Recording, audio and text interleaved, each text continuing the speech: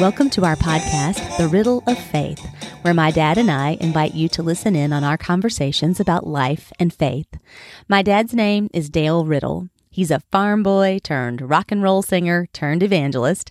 And my name is Tamson, and I had the privilege of growing up with this larger-than-life father who flagrantly carved his own path and took us along for the ride.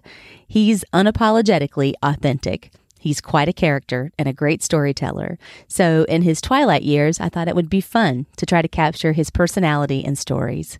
He's one of those people who, because he's so comfortable in his own skin, he makes you more comfortable in yours. He's so joyful and fun, he makes the world seem a little brighter. And he's so fearless, he makes you feel braver. I hope somehow that will come through in this podcast. So thanks for joining us. Let's get started. Hey, Dad. Good afternoon. How are you, daughter? I'm good. As I was trying to figure out what topic to do, I really kind of still want to focus on your legacy. And for me, your sermons are really part of your legacy. And there's those books Mom gave me some years ago about they were called hymn stories. It's like stories behind hymns and who wrote them and why they wrote them and the circumstances around that, and or famous songs and the lyrics and how that all came about. Well, I kind of, in my mind, it's almost like sermon stories. I want to hear some sermon stories, like the behind the scenes, how this came to be, what prompted you. Today I want to ask you about one of the most memorable sermons that I can remember as a kid.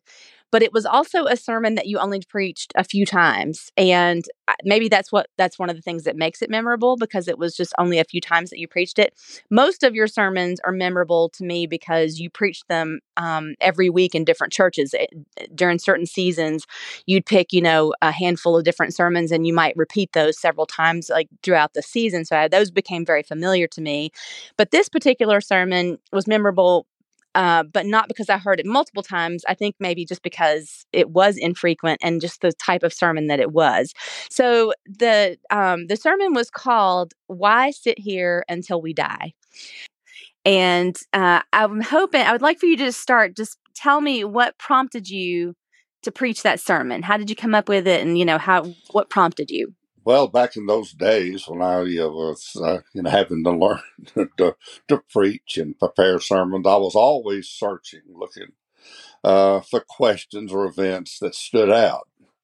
And I had a policy, of Bible reading each day, and so I would come across things. And this particular passage that is over in 2 Kings actually was a strange story about people literally in a war starving to the point of just death. And so when the outcasts and the lepers on the outside of the city, they were outside because they didn't have anywhere else to go. They weren't allowed in the city.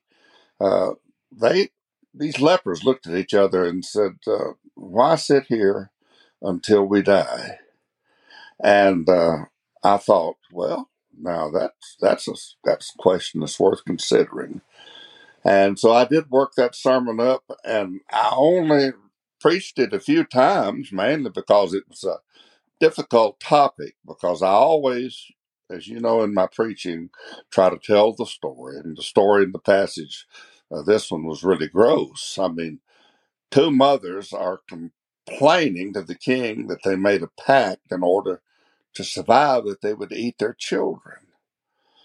And so to survive, they proceeded to eat one child, but the second mother didn't want to keep her part of the bargain. So they asked the king, who was checking out the situation, to intervene. Now, people don't like to hear that kind of story, and the churches where I preach didn't like their children being exposed to such a disgusting and tragic story. But to get to the heart of what was going on and what it was saying, it needed to be shared. The story basically is this city is under siege by the enemy. The city is dying. They're starving to death. They don't know what to do. And they're just sheltered inside trying to hold on. Now they're got to the point where they're eating bird droppings and cow dung and anything they can to survive.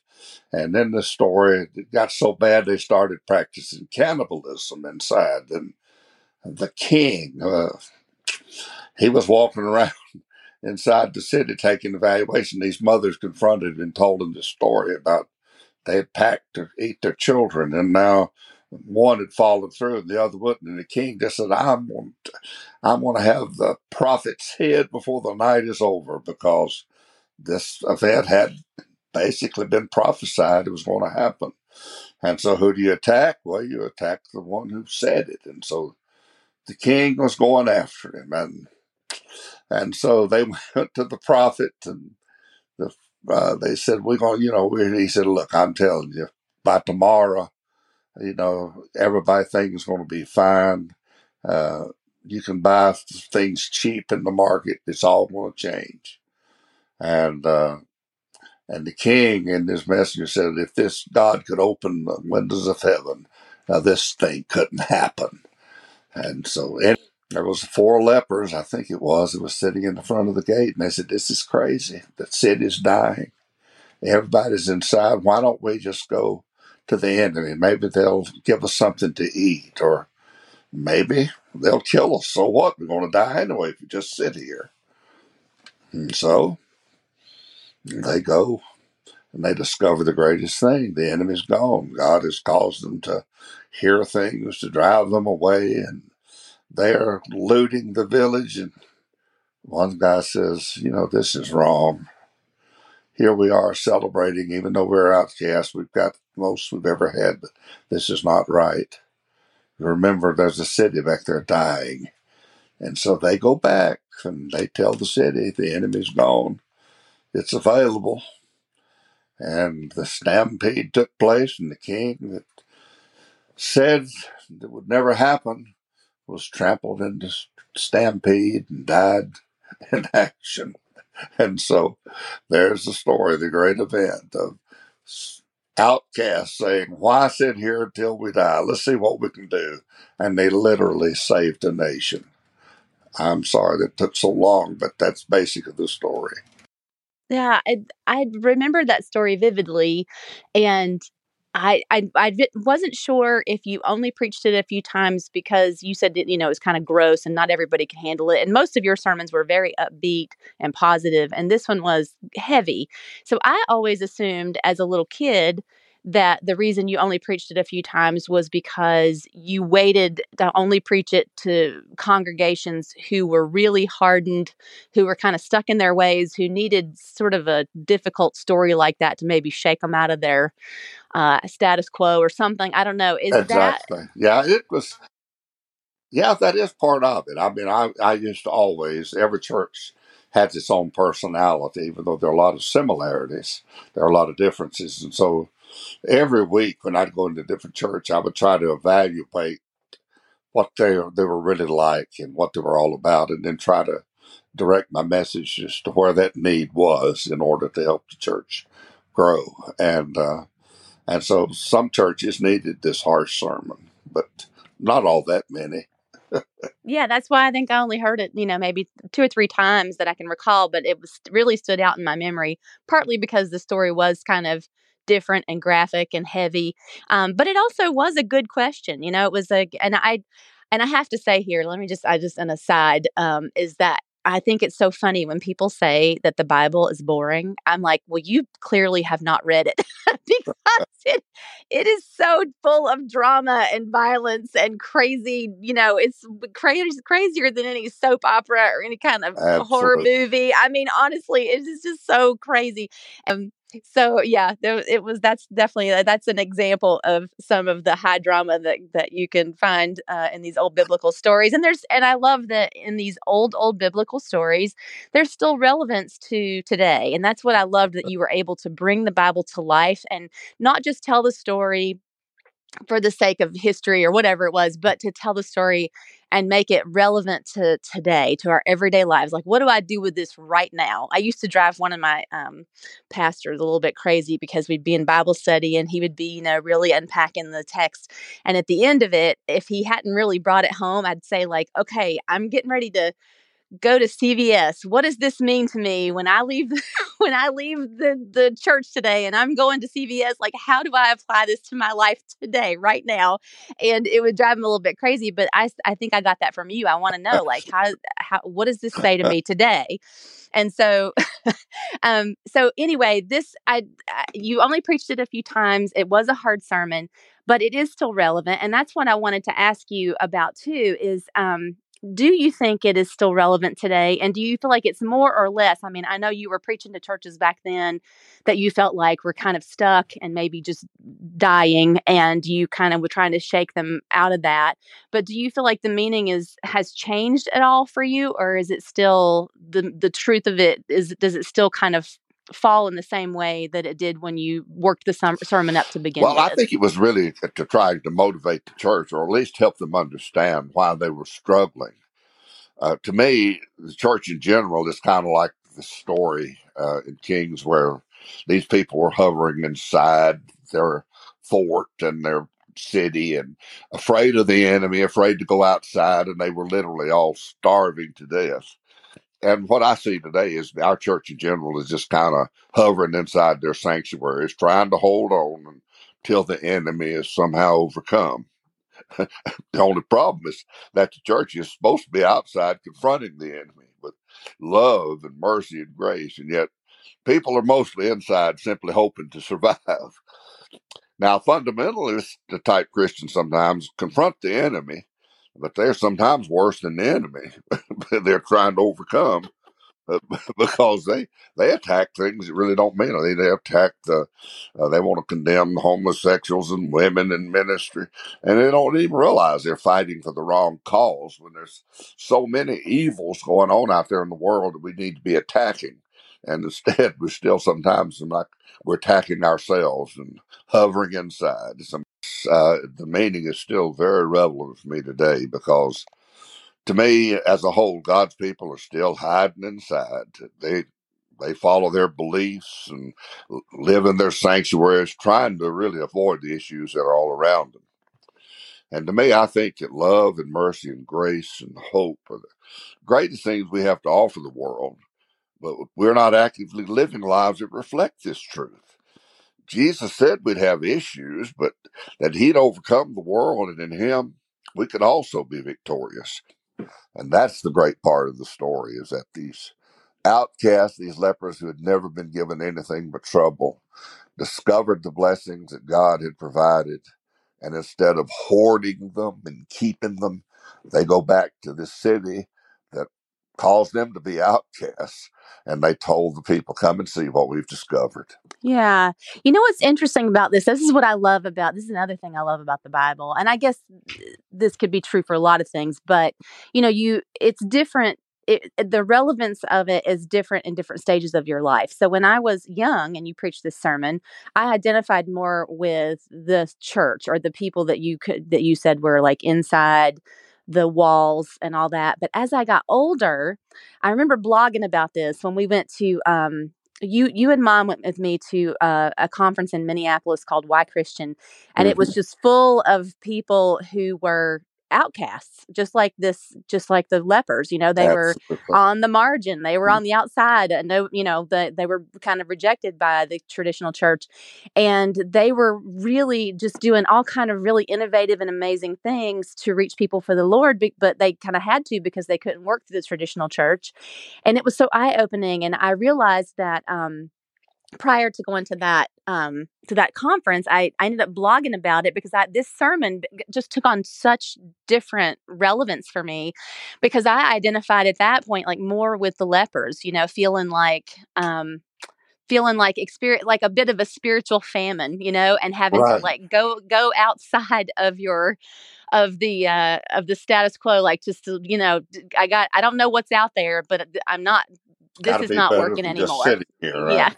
yeah. And you kind of have to go outside feeling a bit like an outcast, wondering why I was tolerating the status quo, and I just felt like that sermon just took on a totally different relevance to me. And I identified more with the lepers. And it also made me realize, so you like all through the Bible, Jesus did it, and even in now the Old Testament that you're talking about, it's the good news often comes from the people who are on the margins or who are the outcasts.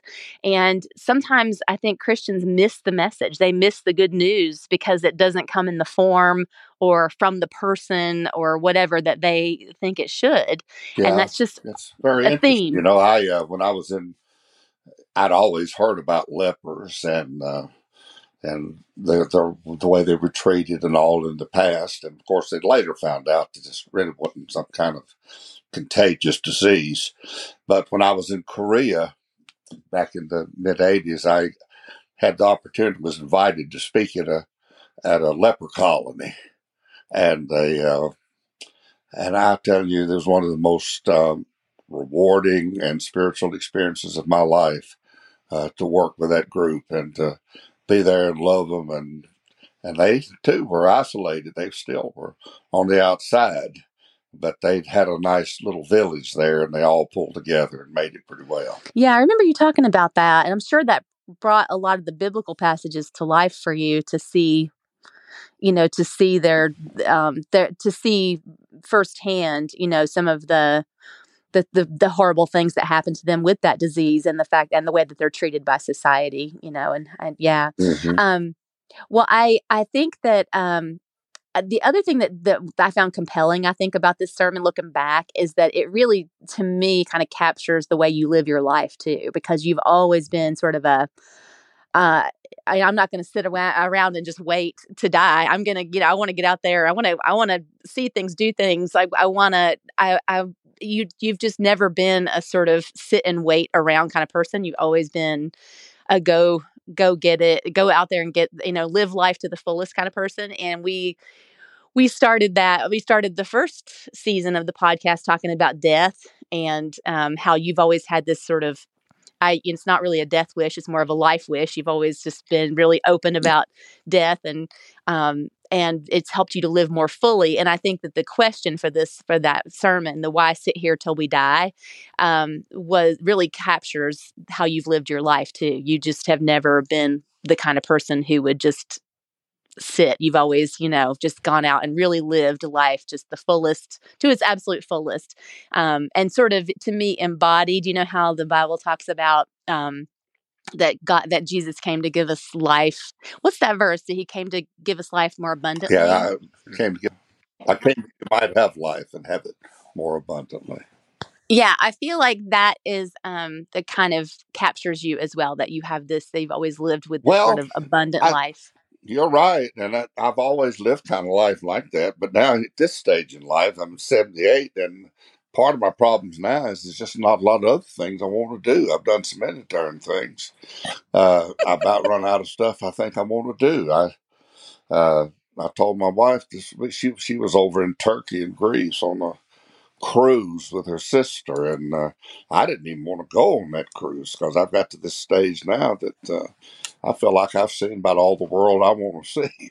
So I like to stay motivated and everything like that, but there comes a time in your life when a lot of the things that used to control your life doesn't have much control anymore. I'm perfectly content now, just loving my wife and my children and my grandchildren, and reading and writing and watching things and enjoying things. I don't feel like I have anything else to prove. So I feel like I've gone outside, I've attacked the enemy, and I've discovered that life is wonderful. And I spent most of my life telling others the same thing. And so that's kind of how I feel about it, I guess, for some. Well, I still look at you and think that you live this abundant life, and that you don't live by that sort of, the "why sit here till we die" still applies to me. It's not necessarily like a physical thing that you go Right, out and, take life by storm, that kind of thing. But you still are constantly learning, and you're constantly challenging yourself, and you're constantly, staying in relationship with people, and you know what's important. I mean, the abundant life doesn't necessarily mean traveling and all that. It can mean just being right. really content and happy and appreciative and grateful for what you have. And I feel like that is, I Oh, see well, that in you and that's, mom. thank you, darling. That's true. I am so grateful for what the Lord has done for me. That's for sure. Yeah, I feel like you live the abundant life in that way, even though you've slowed Yeah, down. and it's a good thing. Yeah, the age is up, and I might hurt myself now if I did something like I was capable of Well, doing. you just went with Ronnie, to Honduras this year. In some ways, you haven't slowed down that much, but I know you don't have the same energy that you used to have when you were younger. But to me, you still are, really still living life to the fullest at this age. Well, I still enjoy life. Thank you, there. I really do. Life's very precious, and I treasure every day. Well, thank you for unpacking that for me a little bit. I love revisiting some of these things that we haven't talked about. But I appreciate your time as always. Yes, And thank you, darling. Enjoyed talking to you. Love you. Have a okay, great night. I love you too. Okay, bye. Thank you for joining us on the podcast today.